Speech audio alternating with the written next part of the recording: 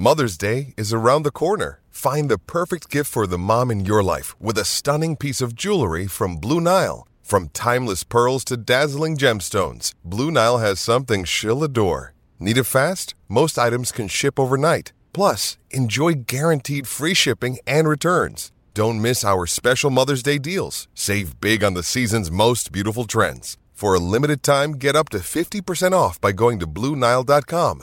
That's BlueNile.com. Another day is here, and you're ready for it. What to wear? Check. Breakfast, lunch, and dinner? Check. Planning for what's next and how to save for it? That's where Bank of America can help. For your financial to-dos, Bank of America has experts ready to help get you closer to your goals. Get started at one of our local financial centers or 24/7 in our mobile banking app. Find a location near you at bankofamerica.com/talktous. What would you like the power to do? Mobile banking requires downloading the app and is only available for select devices. Message and data rates may apply. Bank of America N.A., member FDIC. Welcome to Turnbuckles. I'm John Reinman, and The Miz was in the audience at one of my stand-up shows once. I'm Tommy Rico, and I went looking for a potential Cobra at large while I was on the toilet of the Comedy Club where I opened for Jake the Snake Roberts. I'm Julie Harrison Hardy, and I was so ready for Asuka. Asuka, and you shall receive, Julie. Oh, no. All that, and joining us today, a very special guest, in my opinion, the top comedian in the game right now, Mr. Gary Gulman. But First, it's time for the Raw Recap. Raw Recap. I am so happy. I cannot express how happy I am. I have missed Asuka. I wanted her back. The only thing that would make me happier is if Kairi Sane came back as well, and the Kabuki Warriors were able to come back as a duo. But never say never. The only thing that I wish in this segment that I wish would have happened is that we would have had a little more of Asuka. They just gave me a taste, a little tease, a little flick of the nose. That's all I got. That's all I got last night. Let's take people through it. So it all starts with Becky Lynch. And again, you know I'm a big fan of Becky Lynch. One of the best of all time. I'm gonna say in the history of WWE. She's a boat. Yeah, she's a locker room leader. Always just does one of the best people on the mic. She's just awesome. She's someone that, like, I have a daughter who's starting to understand what wrestling sort of is. And she's someone that I'm like, that I like that she likes Becky Lynch. I think that's because that's, what I'm saying? And if anyone missed it, there was a great segment where Becky Lynch is coming to the ring and there's this guy in the crowd. Do you guys know what I'm talking about? Yes. Okay, so there's this guy in the crowd and he's doing the thumbs down thing, like you would if you're 7, but he's an adult man and he's giving the thumbs up to Becky Lynch. And then as Becky walks right up to him and gets face to face, and then he turns it mid thumbs down to a wave, just waving. Yeah. And I was like, it was so great. I was like, so great to see a GIF in real time that I was like, I just witnessed a thing that's going to be for the rest of my life, to like when people talk tough. And then it's like, what's that? It's like, because I think we've all been through that or been on the other end or whatever. It's like talk tough or someone talks tough about you. And it's like, huh? It's like, oh, hey. And I'm like, that is it. That clip. And she did it all. And she meant business, too. Like she was ready for that dude. And oh my gosh. She hit him with the mom look. Julie, this is something that this is your sweet spot here because you always talk about the audience being a character on the show. Yes, you tweeted and about ladies this. and gentlemen, that is the pinnacle of being an audience member. That is the best of the best as far as audience behavior. You want to be a part of the show? True. That's how you're a part of the show. He was great too. I mean, it takes two to tango, and good for that dude. I do think he just kind of got caught red-handed, but he pivoted in a graceful, silly way, and it was great. It was like that's what it's all about. And it's just, especially now where we've seen so much ugliness in other sports right now between fans and athletes, where it's been awful. It's really been awful ever since fans started going back to things. Particularly baseball is always bad because it's a night after an hour and a half. Everyone just wants to run on the field and punch somebody. But especially at basketball, tennis, like all these things, people are just morons, just being jerks. And then, or the other way around, athletes egging them on. Kyrie, the bad Kyrie. But it was great to see. It was like, that's how it should be.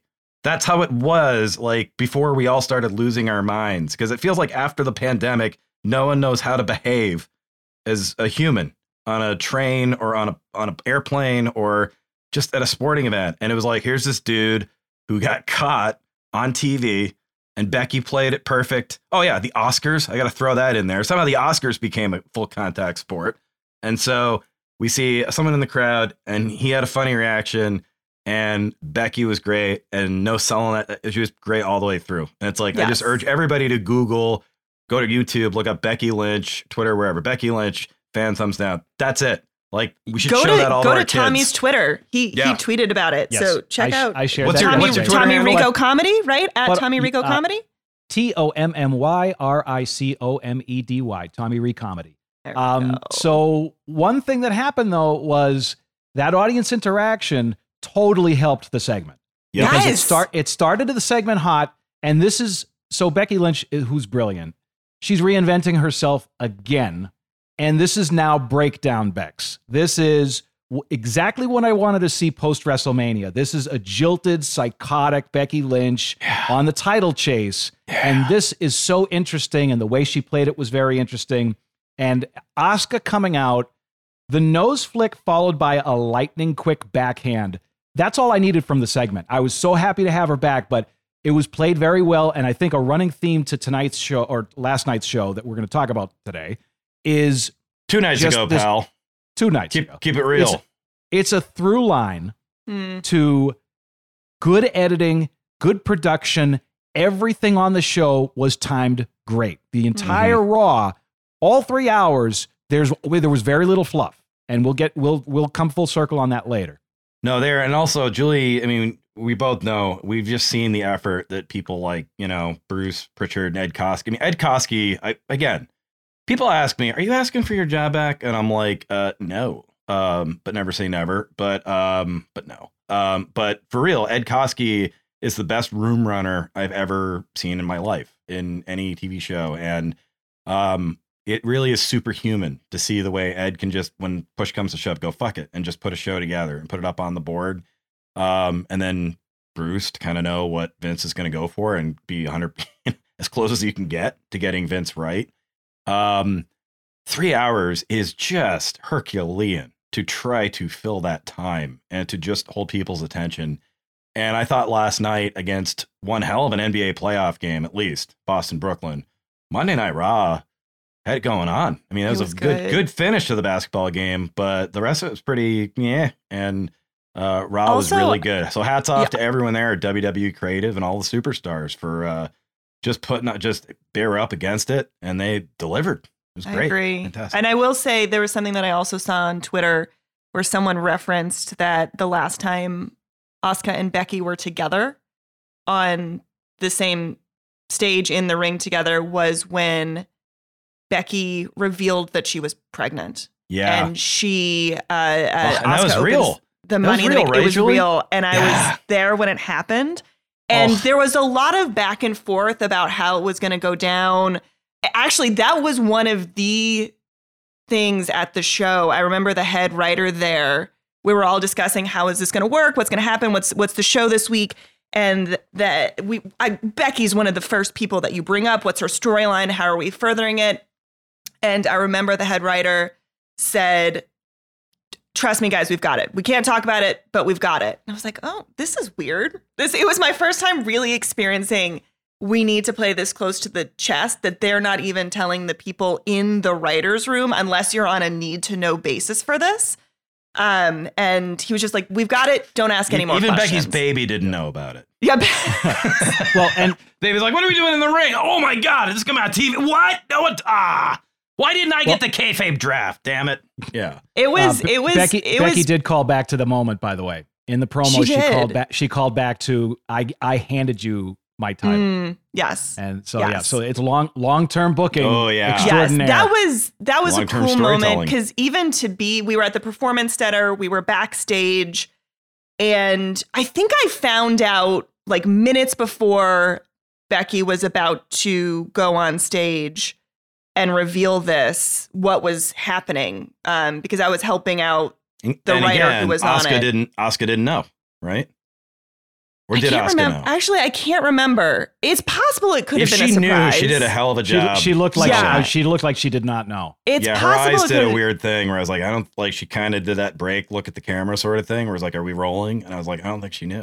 You know what? I can't confirm. It was that WWE did a really good job, and you know what? I like that because it is no one's business to announce that they're pregnant except for the person who's pregnant. That is you get to, if Becky was kind enough. Tom knows you're bringing up, Tom knows, and Julie, you might know too. You're bringing up a source, someone else in a different life that you and I also encountered. Yeah, needs to learn that rule. Leave it up to the parents to tell everybody else. It is. My goddamn. The business of the woman to be able to reveal in or at her least way, the father, not a third party.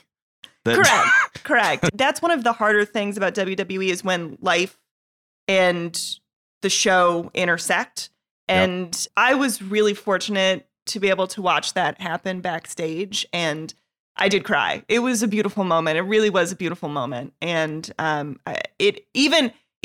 don't know if Asuka knew. Maybe she did. Maybe she didn't. I really can't remember. I can't. But all I remember is that Asuka afterwards, her hugging Becky and just this really beautiful moment of friendship. It was really lovely. We go from there at our little rundown here to another of your favorites, Mr. Ron Killings, the great R-Truth. And I just want to say, I wasn't making fun of R-Truth a few weeks ago. I just think he has a great name to be a tough Ron Killings. So good. I mean, I think I met R-Truth one time ever because you never know where he is. He's always chasing that 24/7 title, and he might pop up out of nowhere. But it's just like I've never heard of a cooler name than Ron Killings. Just amazing. You couldn't script it. It's a great name, but he's R-Truth. So that's all I'm saying. I'm just pointing out that it's a unique circumstance. But a man of many great names. He had I thought you would love this. I saw he's now a therapist backstage. He's a couples therapist. Would you go to R-Truth? Absolutely, I would. Yeah, I would too. He could save a lot of marriages, I think. Yeah, it makes me wonder. I saw a little bit of that, and I was like, man, should I just float it out there to my ex through the parenting app that, okay, hear me out. There's this gentleman named R-Truth. Yes, his name's Ron Killings, but he's doing this work now, and I think we could get an appointment. But why? Why would he make a great therapist? I think that goes hand in hand with the theme of today's episode with our guest. Is mental health. But Tom, would you go to R-Truth for therapy? Would you go there and what would you be seeking from R-Truth? I mean, I'd only go to R-Truth, man. R-Truth, if you're looking for levity, he's going to provide it. And the one thing that I loved about the segment is, so he's playing a therapist, but you can tell he's taking his role incredibly seriously because he's wearing a finely tailored plaid blazer as opposed to the bachelor party, when he went to the bachelor party, he was wearing a jacket that looked like he stole it from Almos's locker. Like he was wearing this massive, I wondered about that. Yeah, it looked like he was wearing his dad's clothes. Matrix coat to party. Yeah. One thing I want to shout out from the segment too, because we could talk about R-Truth forever. No shirt underneath did you notice that you have the big blazer and he had no shirt and a tie though. No one ever picks up on, well, that's two things. No one ever picks up. They're always like, oh, he's wearing a shirt and a jacket and tie. My championship is safe. And it's like, they don't notice he's not wearing a shirt, but also that even that at WWE, it's like, even if you're wearing no shirt at all, Vince is coming around, got a tie, pal? You have to wear a tie. So man, just even when your name's Ron Killings, no killing that tie. He should wear a necktie, but only to tie up his braids in the back. I think that would work well for him. Oh, that's if laughter is the best medicine, then R-Truth is going to be a hugely successful therapist. He always makes me laugh. I do want to shout out in these segments, the only other person who's working almost as hard as R-Truth is Tamina. Tamina's facial expressions. Oh my gosh, and so good. Her selling of these moments, it works. I mean, you can see her doing a lot of heavy lifting, just doing the facial expressions and reactions, and she's the other person in these segments that's making it work for me. I know. We talk a lot about having Gary on the show later. We talk a lot about wrestling and comedy and how the two worlds intersect really, really nicely. And I think, a lot of people sometimes give a lot of crap towards the 24/7 title. I love them. And I think it's just because my background is in comedy. And I always really, really appreciate anytime WWE is going down that route. I think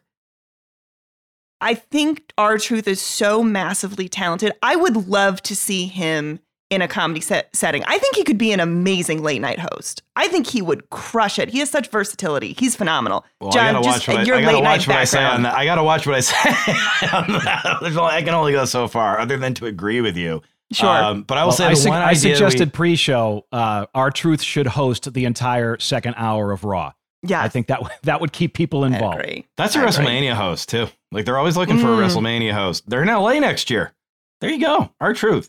The one I will say that the one thing Ed Koski, the one pitch I gave him that Ed considered, and Ed had really good ideas, and I won't go into the details because maybe they'll do it someday, but it involved, because there's always a referee, ending up in the mall and at a Foot Locker. And the beat that I did that hooked Ed, because Ed's a hard guy. He goes, oh, and when I got Ed Koski to go, oh, no, that's funny. That was like a highlight. You're like, oh, Ed thinks something's funny. And then my pitch was that Truth gets somebody, and then every employee from the Foot Locker comes in and does a 1, 2, 3, because they're all wearing the uniforms and everything. And then there was a brand split or something or a draft, and it got we didn't have nothing made sense with the two people. But that's a good sponsorship deal too. Foot I'll Locker throw should it get out in there, on man. that. Yeah, right? I'll throw that out there. Anyone listening to Stanford, I don't even want any. I just want to see it on TV. I just like, that's a hilarious scene. That is pretty good. You know what else? But then we have Veer. Well, Veer came. Veer has come. He is here now. I don't mean to be dirty. I'm just speaking factually. But here's the thing: is Veer keeps going over local talents, as we called them. See, the uninitiated, Julie, the disrespectful, they would say jobber. That's very disrespectful. Oh, it is. Very disrespectful. Okay. We're all jobbers. Or jabroni. Nah, we're all jobbers. Everyone's doing a job. You're lucky if you're a jobber. It means you have a job. That's my thing. So don't say that. That guy's a jobber. Good.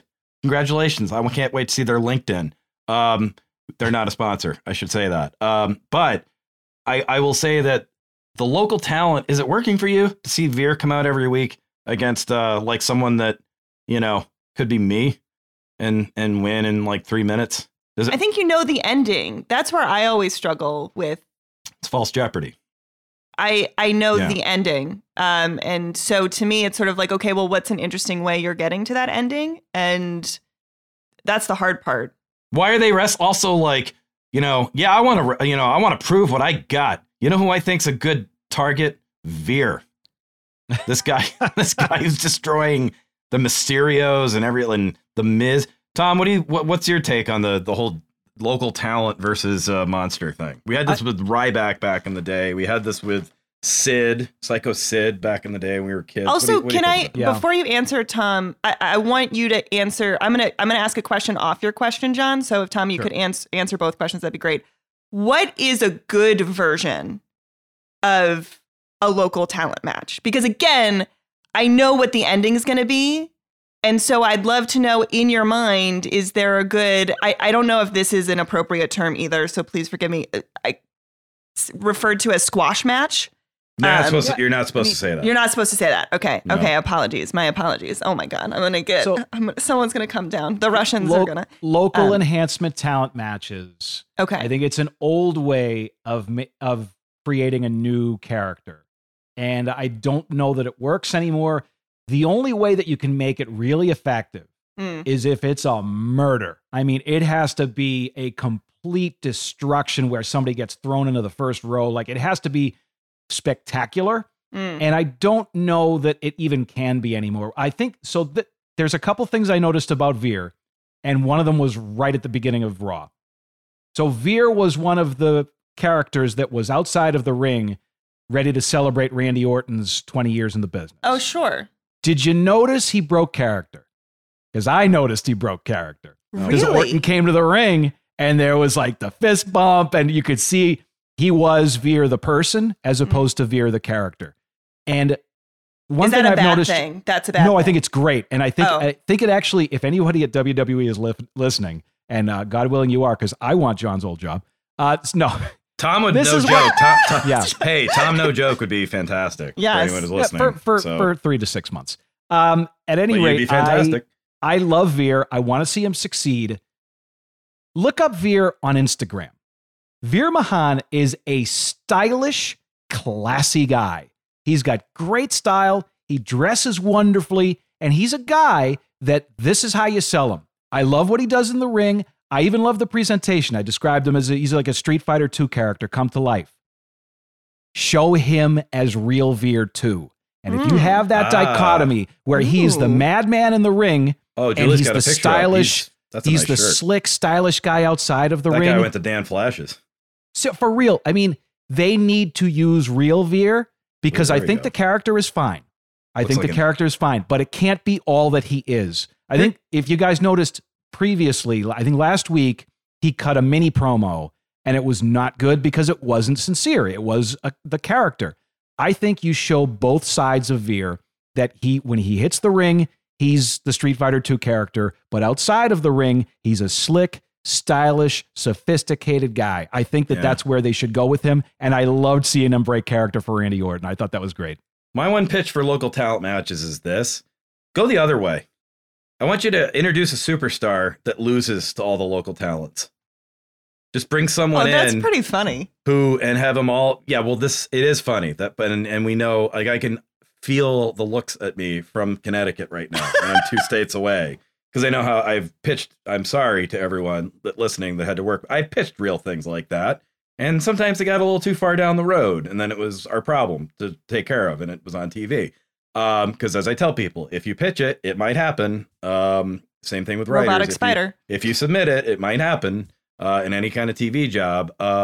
But yeah, I'd kind of like to see. They've never done that. I get it. But I'd almost like to see like someone get winged King of the Ring or something, and then just not be able to win a match. Like someone that's like it's like, it's the new King of the Ring, whoever, and they just have a losing streak, and to see how they break out of that. And I get why it wouldn't happen. That's not a legitimate suggestion. I understand that you're costing them money, you're burying the character, all that.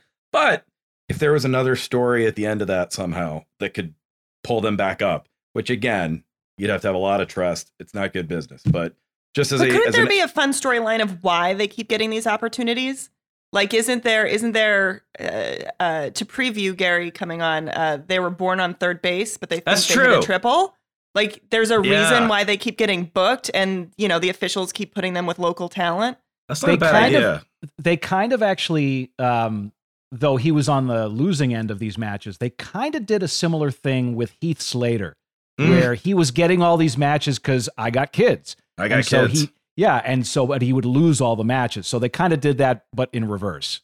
That was another one of my pitches, that Heath Slater won the 24/7 title, and then his wife this was back in the olden days, had a regular flu, and then so he had the championship, but he also had to take care of the kids. So that was we would see him with his 4 or 5 kids, like going to the baseball games, and then the umpire would pull off the thing and he'd be a ref, and then the batter would be Drake Maverick, and there was like all these, and never happened. It's not, just a little lesson to everybody there. Yeah, you don't want your first pitch to be a Heath Slater pitch when you're at Paul Heyman's, when you're in his office at his desk. You don't want that to be your first pitch. Sorry about that, Paul. Some advice, yeah. All right, so moving this thing along, Edge in the big chair. I mean, stuff went on in the show. I just got to talk about Edge in the big chair. Yeah. Like, he's just like, I don't know what this is. Like, is he a lifeguard? Is he like the soccer mom that brings the way too big unfoldable chair to the game and just blocks everyone's view? Also, is it the same chair the Undertaker had for all those years? Because it looks like it's the same chair. And I almost want to have a double storyline where I want to have Ezekiel, who's denying that he's Elias. I want him to become obsessed with that chair. Say, wait a minute, I know that chair. That's the Undertaker's chair. And then Edge be like, no, it's not. It's a different chair. And then that would be Kevin Owens your goes six. down a conspiracy that should be theory Kevin, rabbit hole. Kevin Yes. Owens' thing.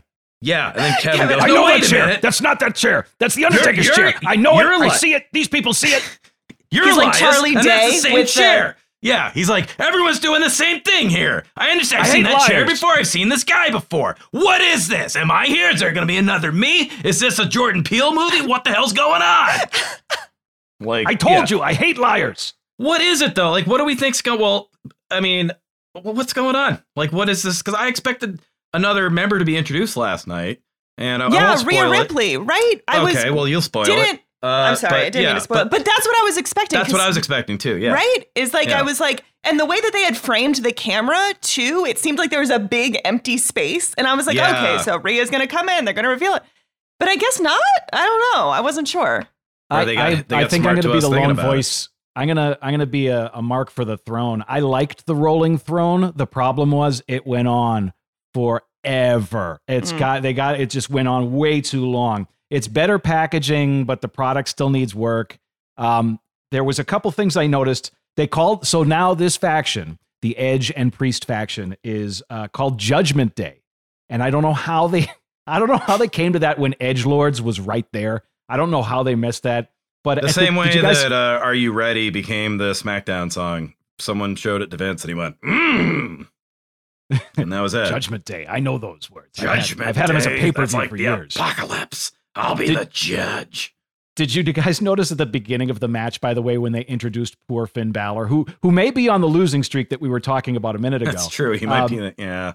His opening graphic stated that he has a demon persona, and I can't tell if that was foreshadowing or literally because the audience forgot because it was so long ago.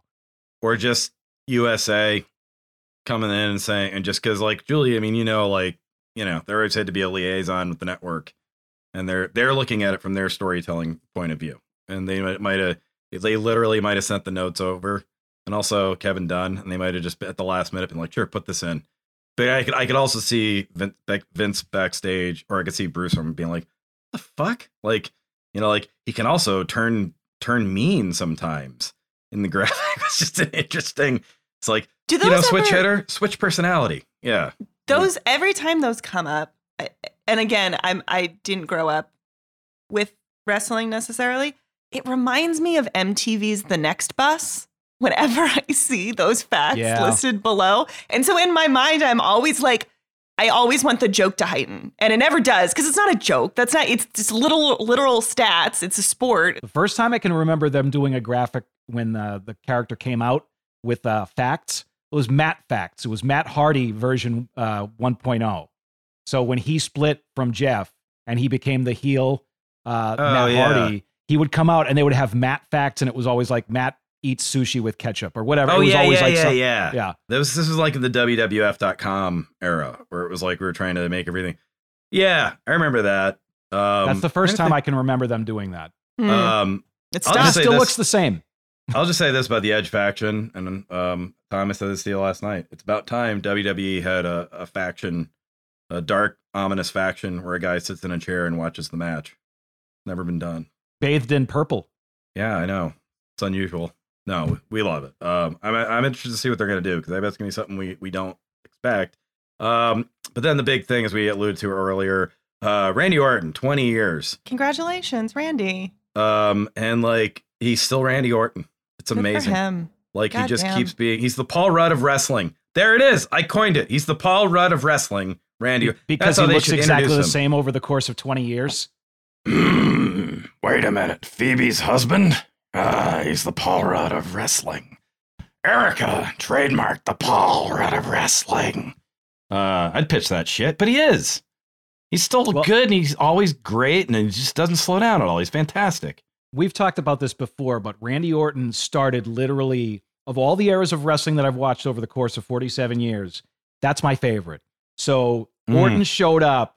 He was a product of the post-attitude, get the F out, less Howard Stern, Jerry Springer nonsense, and more wrestling, the SmackDown 6. He showed up when wrestling was, I think, at its finest. The years of Eddie Guerrero and Edge becoming a top player. And those years were so fun to me. And I look back fondly, and he was right at the beginning of that, and then showed up in Evolution, which was a great stable.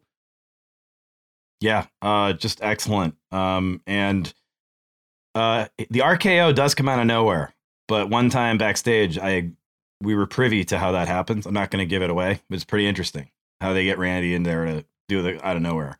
It's really like clever, and he kind of has this look in his eye, like kind of winks at you, like, yeah, that's how I do it. And so it's really neat.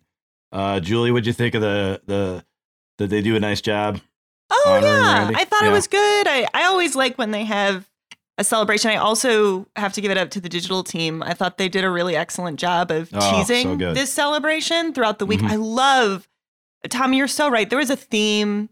There was each segment felt like the right amount of time for the segment. The pacing was on par. And just knowing that leading up to it, this is what we were going to open the show with. I really think the digital team did a great job saying, let's celebrate the 20 years. Let's look back. Let's lean into the nostalgia. Let's talk about it. I felt as an audience member, because of what they did on digital, prepared to join in the celebration. It wasn't anything new that I was hearing. It was all like, oh, now I get to talk about it with all of my friends on television about what they had been talking about for the first full week. I do want to ask you guys a question, wrestling wise.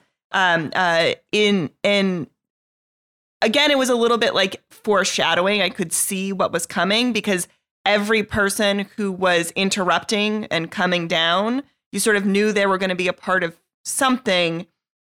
But I was kind of wondering in my brain why they didn't come up with a reason why the main event would be the way it ended up, why an official needed to come out and say, here's what we're doing. It's like, why not instead be like, Randy, what do you want to do today? Or, I don't know. It's his party. Yeah. But also I was just curious, not to say that it was good or bad, just from my perspective, I was sort of like, oh, why didn't it come about organically as opposed to someone needing to come out and say, this is what we're doing? Or is that part of the show? Is that a history of wrestling that I'm not privy to or aware of? I think it was just a plot device. I think, for the whole segment, it was the only real kind of moment where it's like, okay, they have to set up a match, so there it is. But they wanted to do, there was really no reason for the Survivor Series teams back in the day to get together. Correct. Yeah. But what they did was all of the team members had an issue with all of the opposite team members. And even though there wasn't a collective issue, they made the individual issues something during the match, which they did. We have a new segment here, ladies and gentlemen. It's called That Does Work for Me, Brother. In the immortal backstage words of a man who told you, say your prayers and take your vitamins before he went Hollywood, that doesn't work for me, brother. Well, what you gonna do when we flip the script in a segment called That Does Work for Me, Brother? And what worked for me this week? Randy Orton's testament to unselfishness. The reason that segment worked, because any other star probably would have hogged a lot more spotlight than Orton did. Randy Orton allowed himself to be earnest, endearing, nostalgic. He was very effective while also sharing the stage with Riddle, Cody Rhodes, Seth Rollins, Ezekiel, Kevin Owens, and the Usos, and a whole slew of the mid-card outside the ring. He furthered everyone else's storylines almost on his own, and he was thoroughly entertaining throughout. A segment like this could have been totally self-indulgent and bloated. Instead, it was perfectly produced and proof that WWE still knows what they're doing, and that works for me, brother. I will have to say that, John, from the writer's perspective, this segment, that's a lot of coordinating on the back end. There were a lot of people involved in that segment, which means a lot of opinions and a lot of perspectives and a lot of feedback.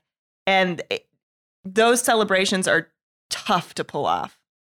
And they did a fantastic job. They did a great job. And I thought overall, and even the technical crew, they got everybody's cues went off without a hitch. Everybody's music went on. The right graphics went. There's so much involved that could mess up on live TV, and they got it all right and timed beautifully. It would be funny though if today Papa Shango did his run-in for the segment, just for the old heads like me.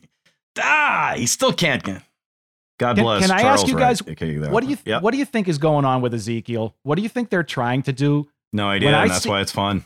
I know. When I see him, I feel like he's a Seinfeld character come to life. Like if a wrestler lived in Jerry's building, it would be Ezekiel. Yep. And every scene that he's in, he's doing something odd and weird and no one can really see where he's coming with any of this stuff. And I'm absolutely riveted to see where they go with him. Well, it's just interesting. His Sorry, Julie. body is insane. Like, Well, and I he guess had- I didn't he added notice Ultimate it. Warrior tassels this week as well. Yeah, he did. He did. There's something about his body where I'm just like, it seems superhuman. Like he should be in a Marvel movie a little bit, where I'm just like, what is, and I guess I didn't notice it because of the scarves and the guitar previously. He used to be buried under a lot of clothing as Elias. Or his older brother used to be buried under a lot of clothing and body hair, apparently. But I mean, such commitment to this character. I love it. I don't know where it's going, but I love it. I think it's funny. I think Kevin Owens is also a funny foil. I don't know. I'm here for it. It's funny. Okay, well, I think maybe we have our first guest in Ezekiel. Did you hear what these kids said about your body? Anyway, if you want to watch, it's Monday Night Raw, Monday nights at 8, as the title would imply, on the USA Network. And then there's also Friday Night SmackDown. You won't believe this, Friday. That's Friday nights at 8 on Fox. And this has been the Raw Recap. Raw Recap. When you need mealtime inspiration, it's worth shopping Kroger, where you'll find over 30,000 mouth-watering choices that excite your inner foodie. And no matter what tasty choice you make, you'll enjoy our everyday low prices, plus extra ways to save, like digital coupons worth over $600 each week. You can also save up to $1 off per gallon at the pump with fuel points. More savings and more inspiring flavors make shopping Kroger worth it every time. Kroger, fresh for everyone. Fuel restrictions apply. I thought I knew my dad better than anyone, but one day we were in the car chatting and I heard a story I'd never heard before. And that got me wondering, how many other stories don't I know? So that's why I got my mom and my dad Storyworth. Storyworth is an online service that helps you and your loved ones connect through sharing stories and memories and preserves them for years to come. Every week, Storyworth emails your loved one a thought-provoking question of your choice from a vast pool of possible options. Each unique prompt asks questions you've never thought of, like, what's some of the best advice your mom gave you? Or if you were to do it all over, what would you do differently? Like, for instance, I had no idea that my dad was friends with a guy who became an astronaut.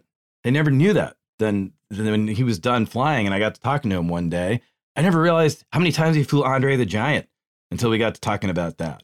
You got to ask these questions. They don't always just tell you everything. I've really enjoyed reading my parents' answers to these questions. And I've discovered stories and memories I never heard about. I learned new things about stories I thought I really knew. Like, I always thought my mom and dad were set up by a friend. Nope. They actually just ran into each other at a restaurant one time. And they happened to be the only two at the bar and still married all these years later. That's how they got together. That's why I'm here. So I'm glad I know that story. It's even more special. After 1 year, Storyworth compiles all those questions and stories, including photos, into a beautiful keepsake book the whole family can share for generations. And I think this is great because we all have social networks, we all have social media, we all have all those things, but times are changing. Some people are deleting some of those things. So this is why it is good to get Storyworth, because you know it is fun. You know it'll bring heart to your life. You know you can share your memories with those you love. Mother's Day is coming up, guys, and give all the moms in your life a meaningful gift you'll both cherish for years. Storyworth. Right now, for a limited time, you'll save $10 on your first purchase when you go to storyworth.com/turnbuckles. That's STORYWORTH.com/turnbuckles to save $10 on your first purchase. Again, that's storyworth.com/turnbuckles. Learn something new about yourself and your loved ones.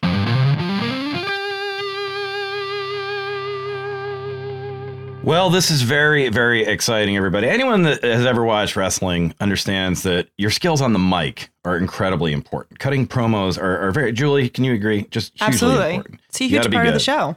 And we're so lucky to be joined by our guest because I can't think of anyone in the world who is as good on the mic as the one and only Gary Gulman. Thank you, Gary Gulman, for being here today, everybody. How cool is this? I'm so Gary, excited. how you doing? Welcome. Gary's wearing an old school Montreal Expos hat, so he's even got a subtle nod to some WWF history there with Montreal involved.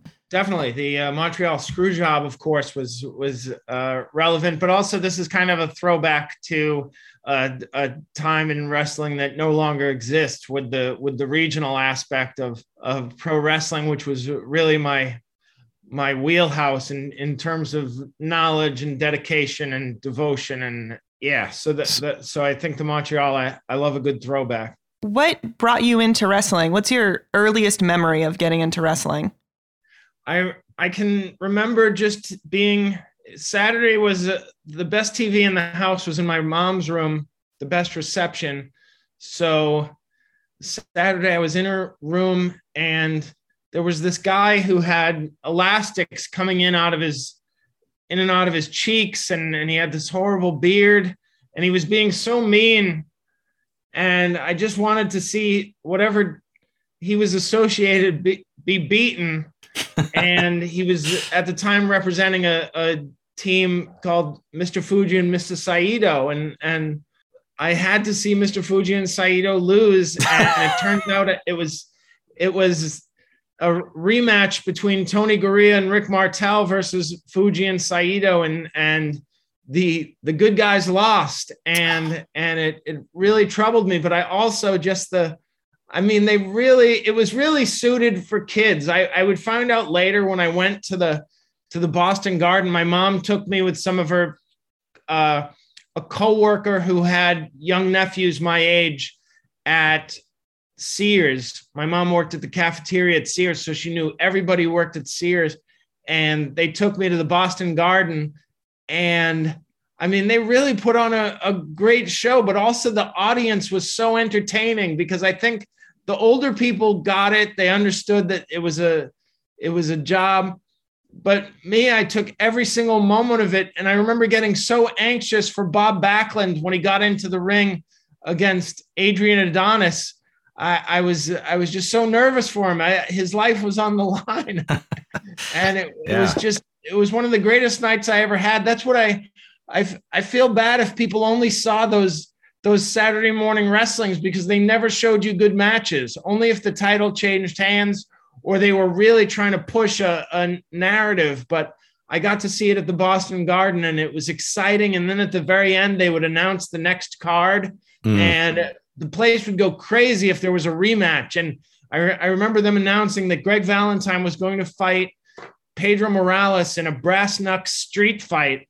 And I was like, oh my gosh, somebody could get killed at this bracket. No holds barred. Right. I mean, they're going to do a street fight inside. How's that? What? Yeah, That's nonsense. And a lot of the holds were barred, apparently. And yeah. And they were gonna let all the holds that were available be used. They would not be barred. Well, Gary, it's interesting we grew up with wrestling in the 80s in the Boston Garden because pre-80s, from the 50s all the way up until about when we started watching, the Boston Garden was a notoriously stabby venue. It was everybody has a I got stabbed story in wrestling, and most of them come from the Boston Garden. So it seemed to end right around 81, 82. Yeah, and apparently the cops thought it was part of the act. Weren't you supposed to get stabbed? I thought that was part of it. How daffy the cops were. I mean, it was. Yeah, that guy over there is bleeding from the forehead. Somebody check on him. Showed up, and it became so totally confusing. And I was like, now there's a cop in the ring, and with the big white gentleman who looks like he's from Africa for some reason. Of course, Akeem, the African Dream. I don't know if they want us to call back to that, but it was an intriguing character. But it's interesting because when I think about it just now, it just occurred to me that the Big Boss Man had a similar backstory to Sergeant Slaughter, which was he was so tough that this tough group of tough people kicked him out. Like Sergeant Slaughter was such a mean drill sergeant that he was kicked out of the Marines for being so mean.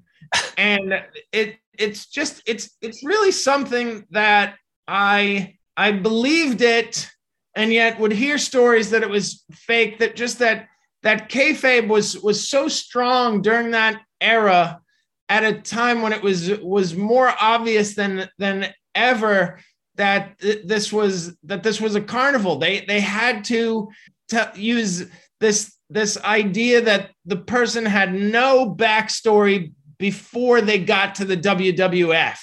And before that, they just didn't exist. There were name changes.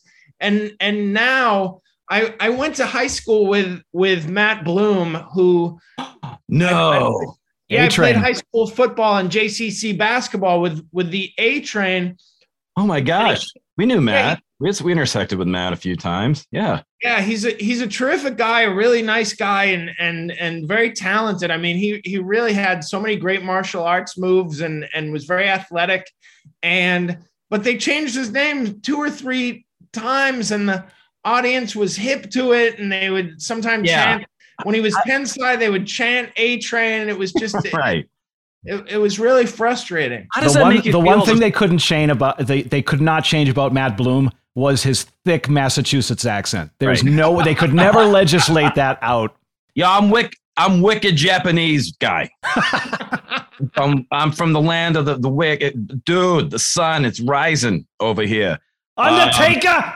How did it make you feel as a friend though when you see because as a comedian we see Gary Gulman and it's like a normal human evolution where we see like, oh cool Gary, and he's like, we see more of him, but it's still Gary. How does it make you feel when you see your friend that you grew up with repackaged and come back as different character? Like do you ever text him and say, Matt, please, just as a viewer, what's going on here? Like, oh no, I would never do that in the same way that you would never say, hey, that joke is not that strong. I don't know what's going on in the world of pro wrestling. And I'll tell you what, in the same way, it's honestly extraordinary that any of us do it still after all these years. Yes.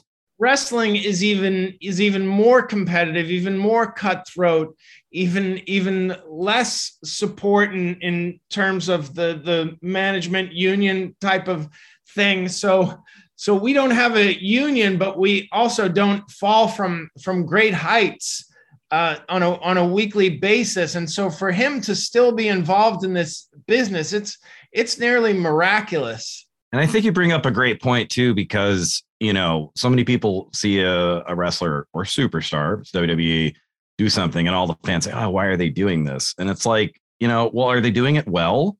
And also it's their job, and it's entertaining. So I think it's interesting that like you knew the person individually, and you just trusted. You said, "Man, I'll figure this out," and then went on to have a great role running NXT. So it's interesting. So just for people online, the internet wrestling community, as it were, that always says, what are they doing with so-and-so? Well, maybe you don't know everything that's going on back, and you don't know how it's going to end yet. But and they take chances, and they have ideas, and sometimes they work, sometimes they don't work. Who would have ever thought that Socko would be an icon in his own right? I mean, the thing is that our excitement levels where the bar was so low back then. I remember when Ivan Putski at the end of a match that he won would scream Polish power into the microphone. That was, oh my gosh, has he gone off script? Is he doing something that wasn't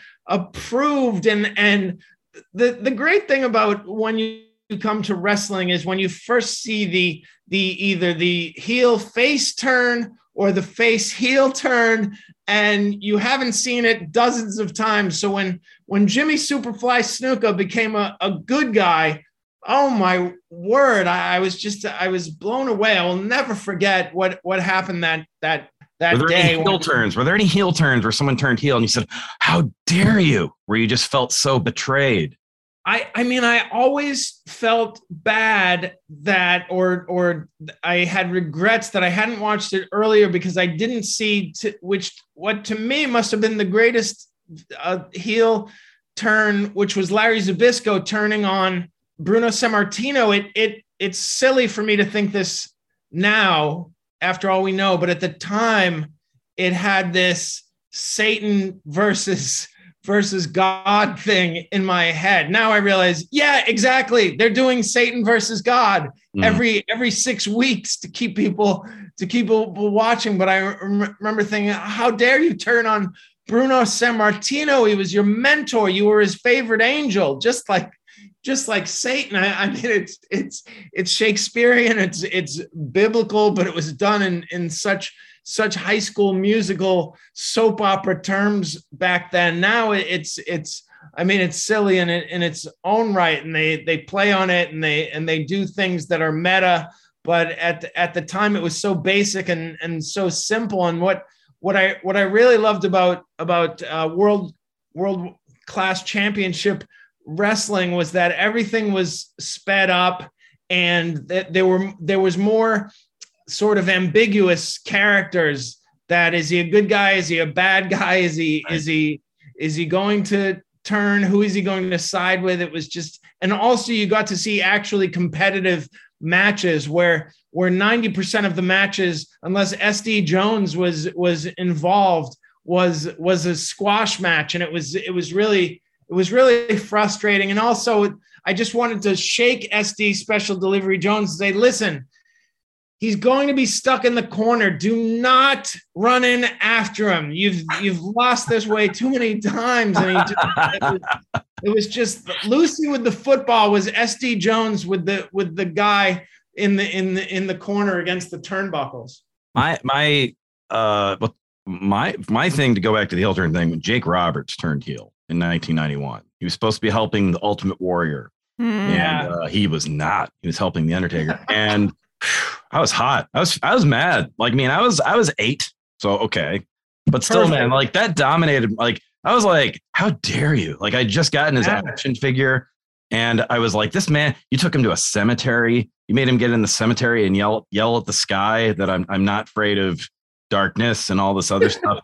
And when did you have the time to go out and get all these snakes and coordinate it with the Undertaker and Paul Bearer? Like, it was like, this was a mean prank. Like, Tom, was there a heel turn that killed you at all? That was just so heartbreaking? Or no, it was a babyface turn. Really? My least favorite turn of all time was Macho Man Randy Savage joining forces with Hulk Hogan. I was so angry because I despised Hogan. And I love Randy Savage. I mean, I can remember I sent John the video of his first match in WWE. And when he showed up, he was the first wrestler that because I'd already watched wrestling for a few years. I used to watch it with my grandfather because it was what my grandfather watched. And then the rock and wrestling era, that was when I watched it because I wanted to watch it. And I would watch it with my grandfather because it was a bonding thing too. But when Savage showed up, that was the first guy that I saw and was like, oh, that's something new. That's something different. That is nothing like anything I've seen before. Because even Hogan was a huge star, but he was really the past. He was a celebration of the wrestling's past. But Savage was the future. And when Savage, and he was just a perfect heel, he was a good baby face. But when he joined forces with Hogan, that murdered me.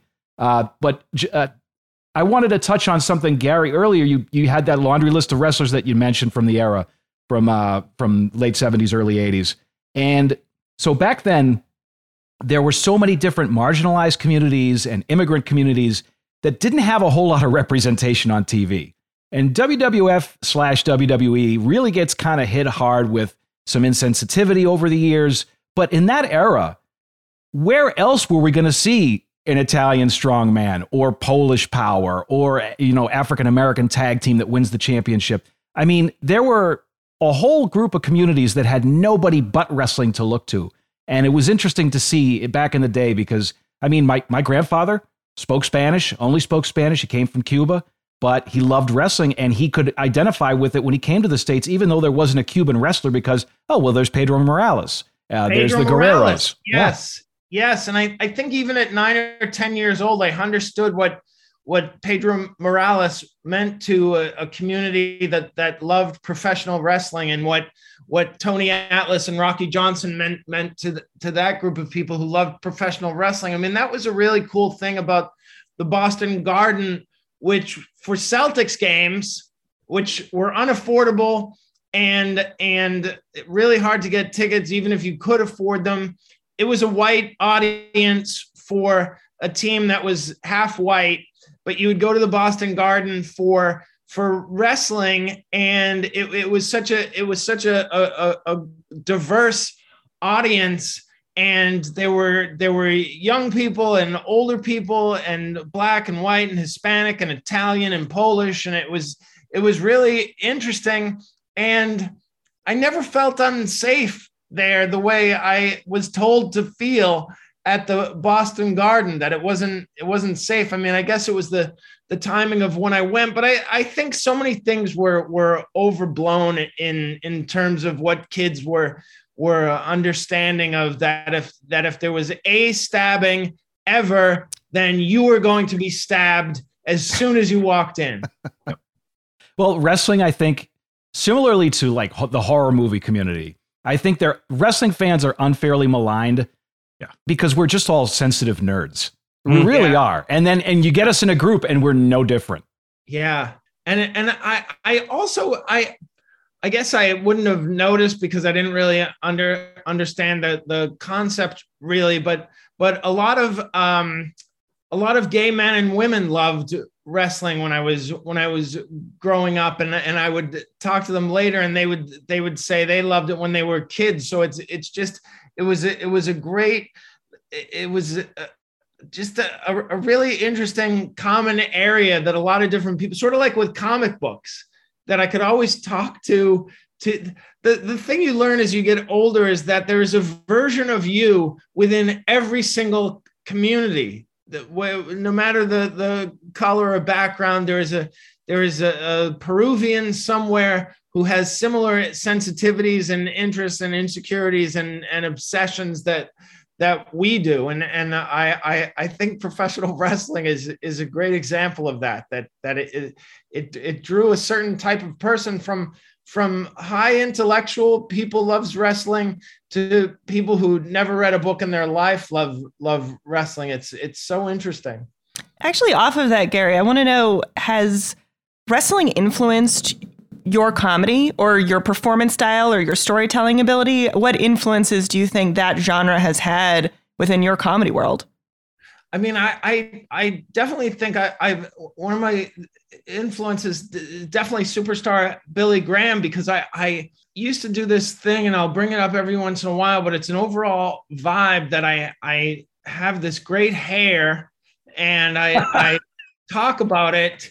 And it was the first people who weren't polite about their attractiveness in my world were professional wrestlers. Jesse the Body Ventura, who was just really doing superstar Billy Graham, or the Adrian Adonis was great at this. But I mean, the whole thing is, it all goes back to Gorgeous George, right? So we're all standing on Gorgeous George's shoulders. And I just, Muhammad Ali talks about a Gorgeous George influence. And it's just a lot of us, especially in New England, were taught to grow up humble and self-deprecating. And then you would see these people tooting their own horn, and it was intoxicating. And while I say I rooted for the good guys to win, I also laughed so hard at the Grand Wizard manager and Captain Lou Albano and Freddie Blassie. I mean, they were so obnoxious. I mean, the wrestling comedy connection is most apparent in Andy Kaufman and his relationship with professional wrestling, and that incredible Breakfast with Blassie. Yes. And I just there's so many commonalities in the lifestyle of the professional wrestler with the road and the indignities, but absolutely. Also how much pro wrestlers love wrestling, and how much comedians, for the most part, love comedy and stand up and comedians. So you talked about superstar Billy Graham, and we kind of talked about this a little bit earlier, but so, if you were to go through the era you watched, or even now, or even just, during the Attitude Era of the 90s, was there anyone that jumped out at you? You're like, my goodness, like, just like, this person's just great, just a great orator. Like, forget what they're doing in wrestling. This person can talk. Is there anyone that jumps out? Well, I think Mick Foley is such a great actor, so I think I would put him as the greatest of all time in terms of the microphone work. But when I was watching Jesse the Body Ventura and before that superstar Billy Graham, their work on the mic. Is it called stick work or whatever? But and also that the managers were incredible. Captain Lou Albano, and I will say this, and he became a cartoon after a while, but Vince was such a great straight man to those characters that he was really perfect. He was, and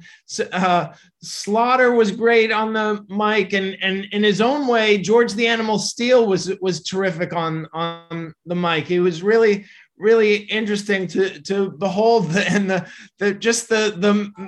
they were like comedy teams. The manager with the wrestler was like a great Abbott and Costello type of thing, but a different twist on that, in which they weren't the butt of the joke. They were building themselves up, and there was a roast component to it where they were roasting their opponent. And it's just, as much as I rooted for Backlund to win out of just, he was aw shucks, I loved hearing what his opponents had to say to degrade him and minimize him. And unfortunately, a lot of the stuff with Don Morocco was as good as it got. A lot of the stuff with his and Valentine's work against Pedro Morales, you can't watch it now. It's really offensive. But at the time, they were really entertaining.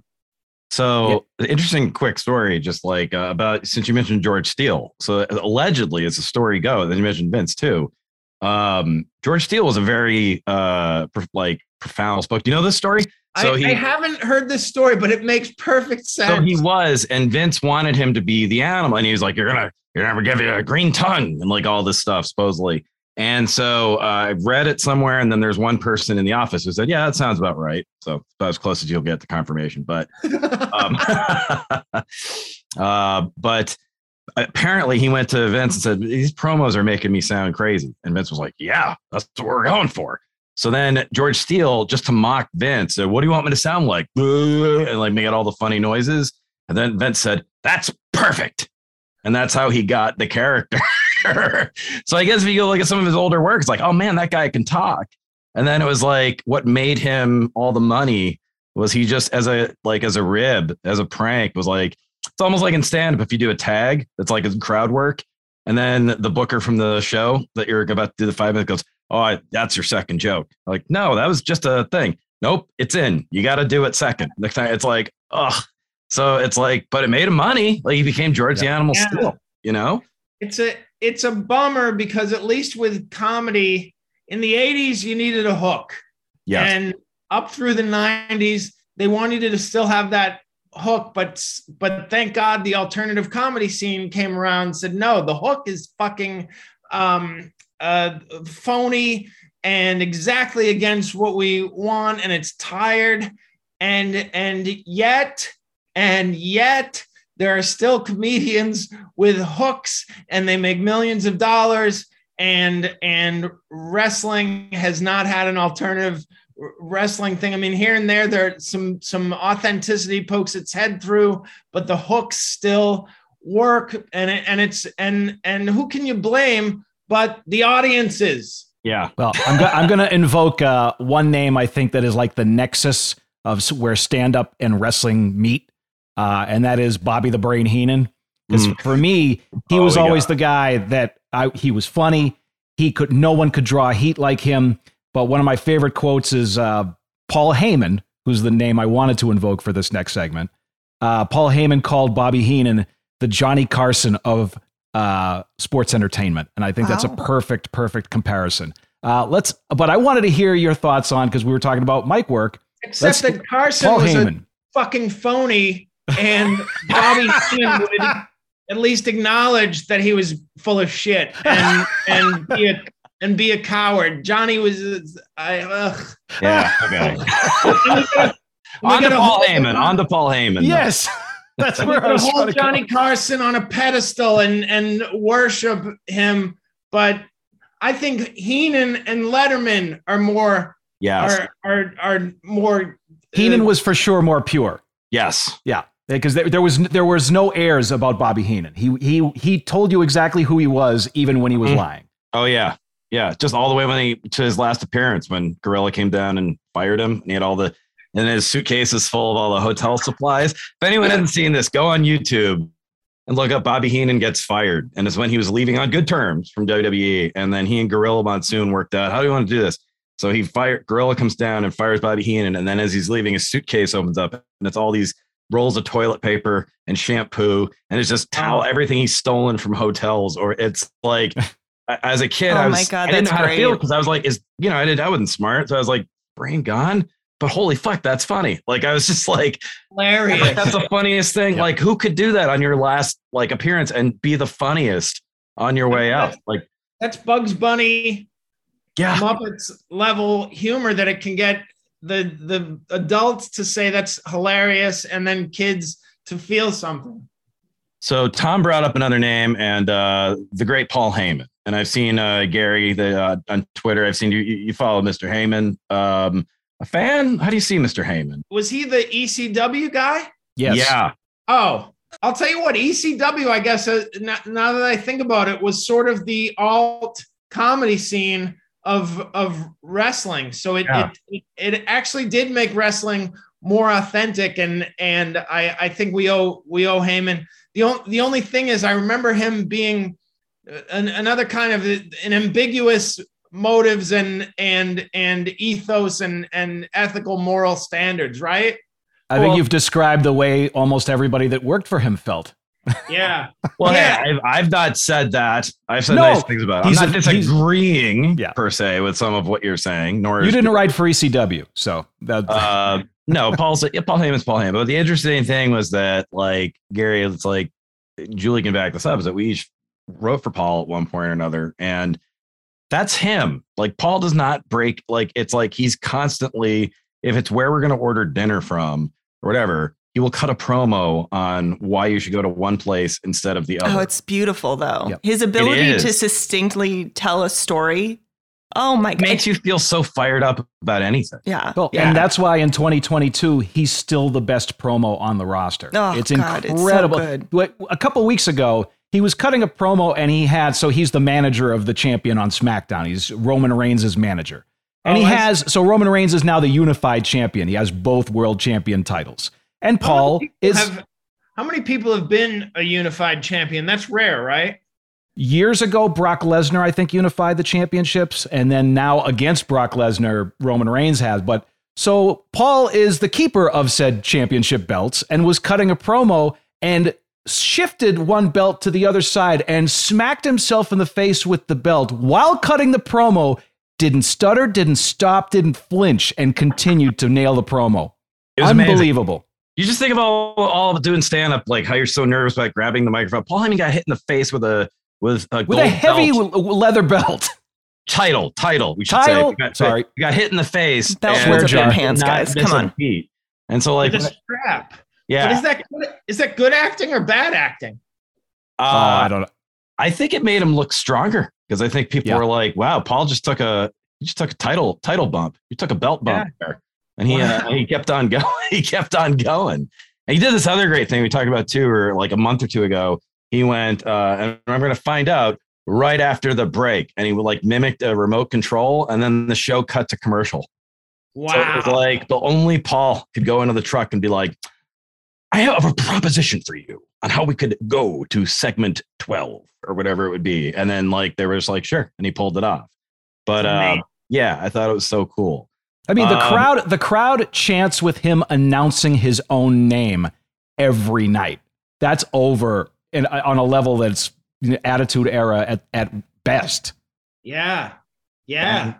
And that's like, and it's just when you think about that, you read the stories about Steve Martin and people like that in stand up. It's like so many people get annoyed by that, but Paul embraces it, which I think is. Yeah. Okay, I have to ask you, Gary. So, I mean, Gary, for just the pure wrestling fans joining us, probably the most viral late night stand-up bit of our time, state abbreviations. If you go look up Gary Gulman, Conan, state abbreviations, it's got like a zillion views. I'm not exaggerating. It's the funniest bit. I was lucky enough to know you and see you do it at the Comedy Cellar in New York before it was on television.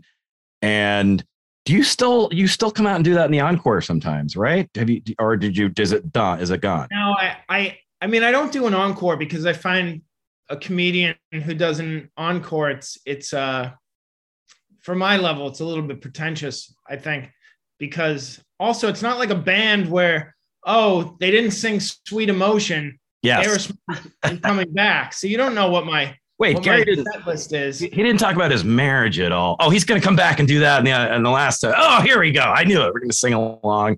But people love that bit so much that like, did it get to a point where, because like Dottie from State Abbreviations is a person now in culture, like people want to meet Dottie. And did it get that point where did you ever have that feeling on stage when you go into that bit and which is just brilliant?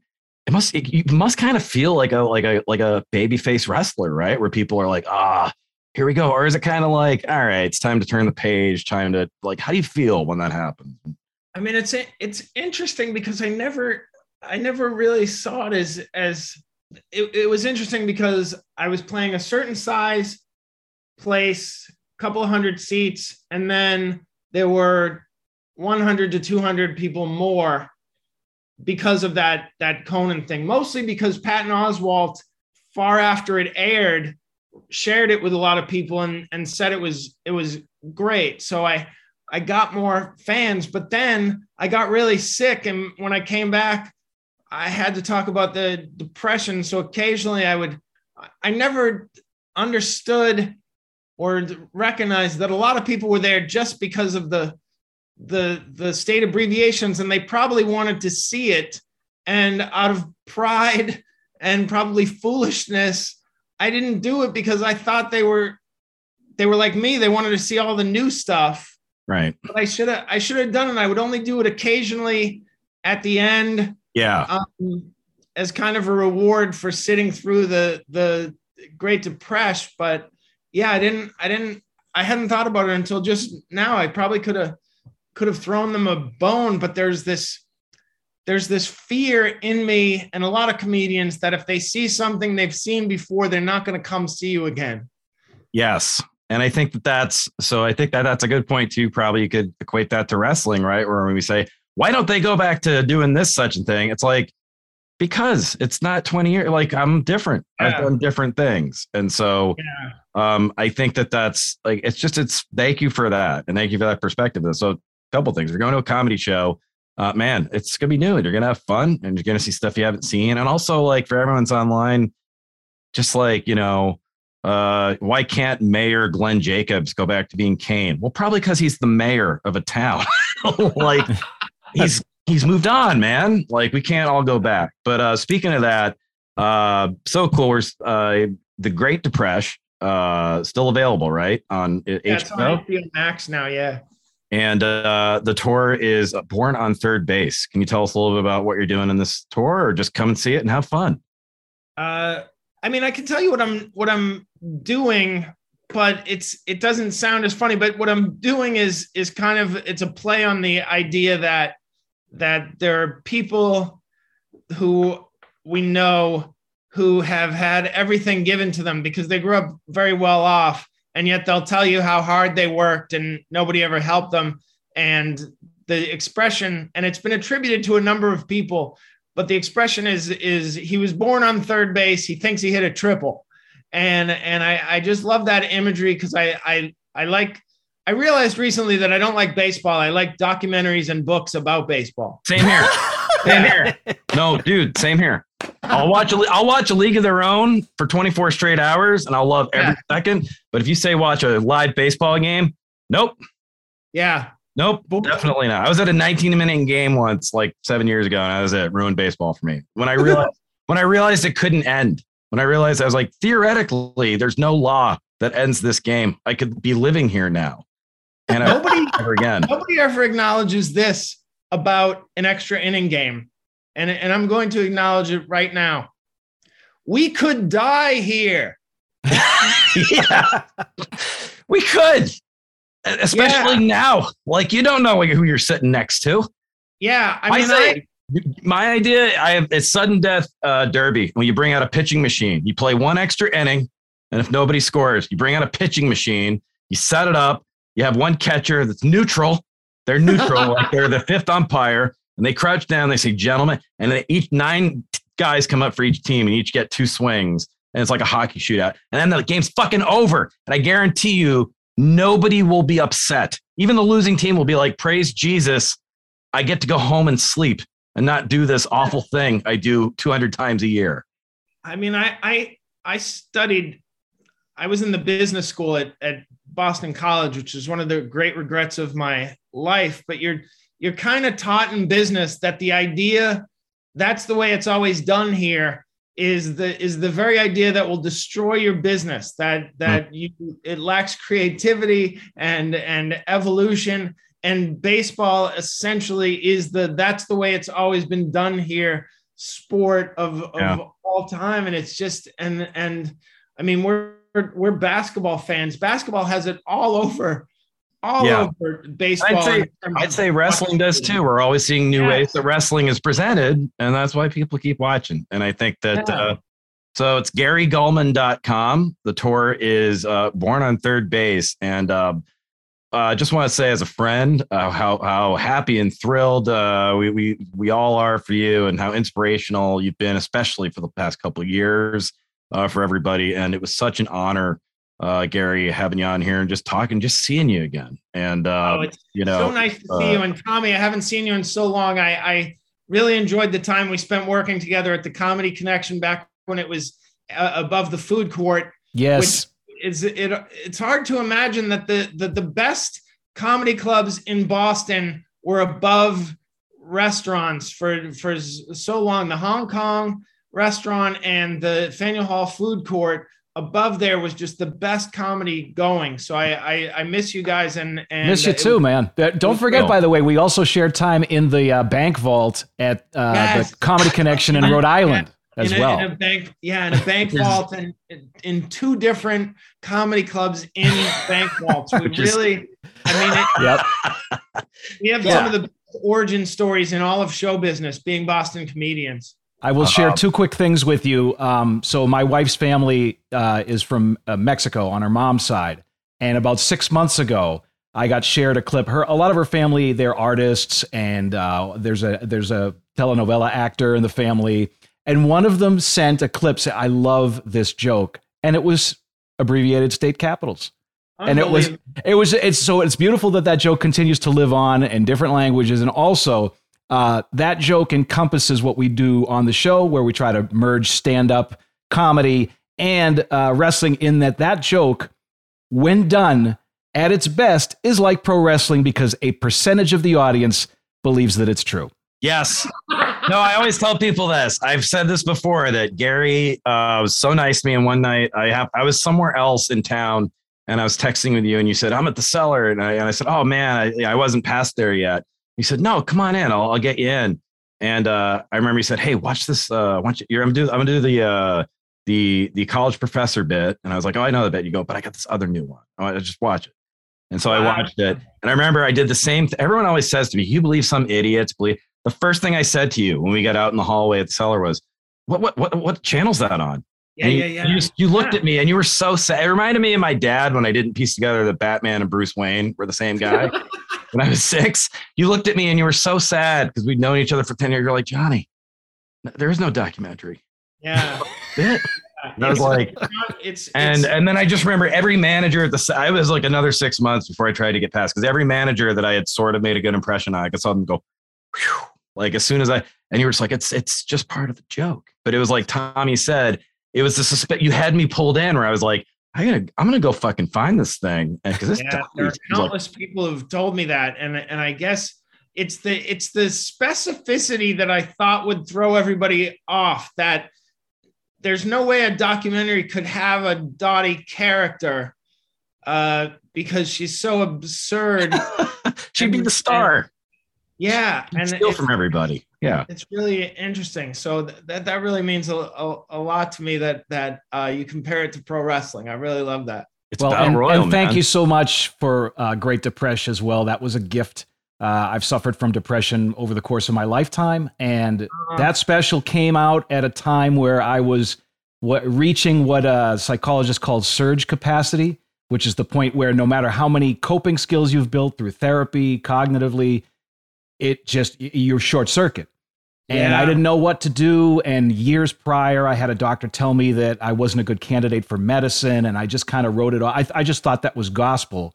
And it was during the pandemic. And I needed to try something different.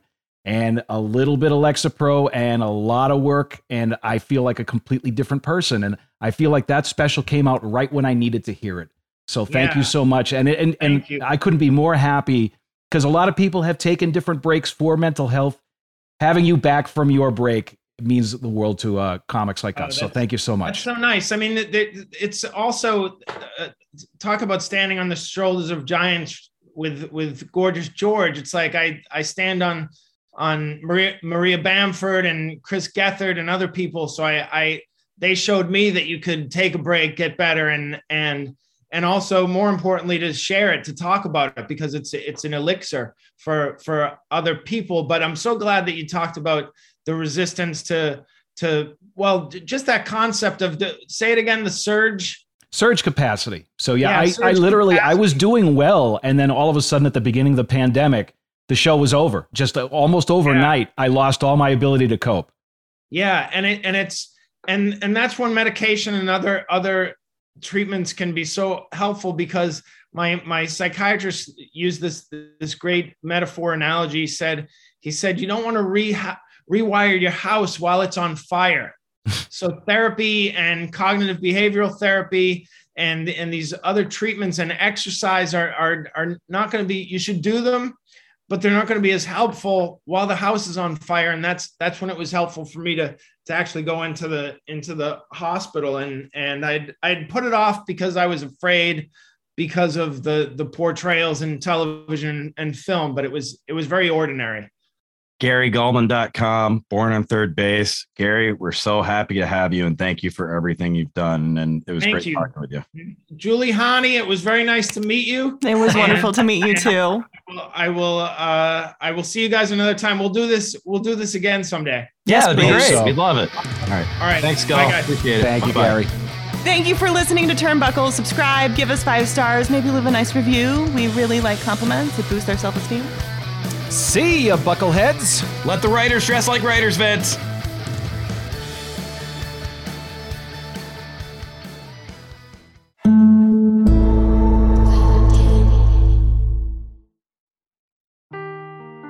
Seeking the truth never gets old. Introducing June's Journey, the free-to-play mobile game that will immerse you in a thrilling murder mystery. Join June Parker as she uncovers hidden objects and clues to solve her sister's death in a beautifully illustrated world set in the Roaring '20s. With new chapters added every week, the excitement never ends. Download June's Journey now on your Android or iOS device, or play on PC through Facebook Games.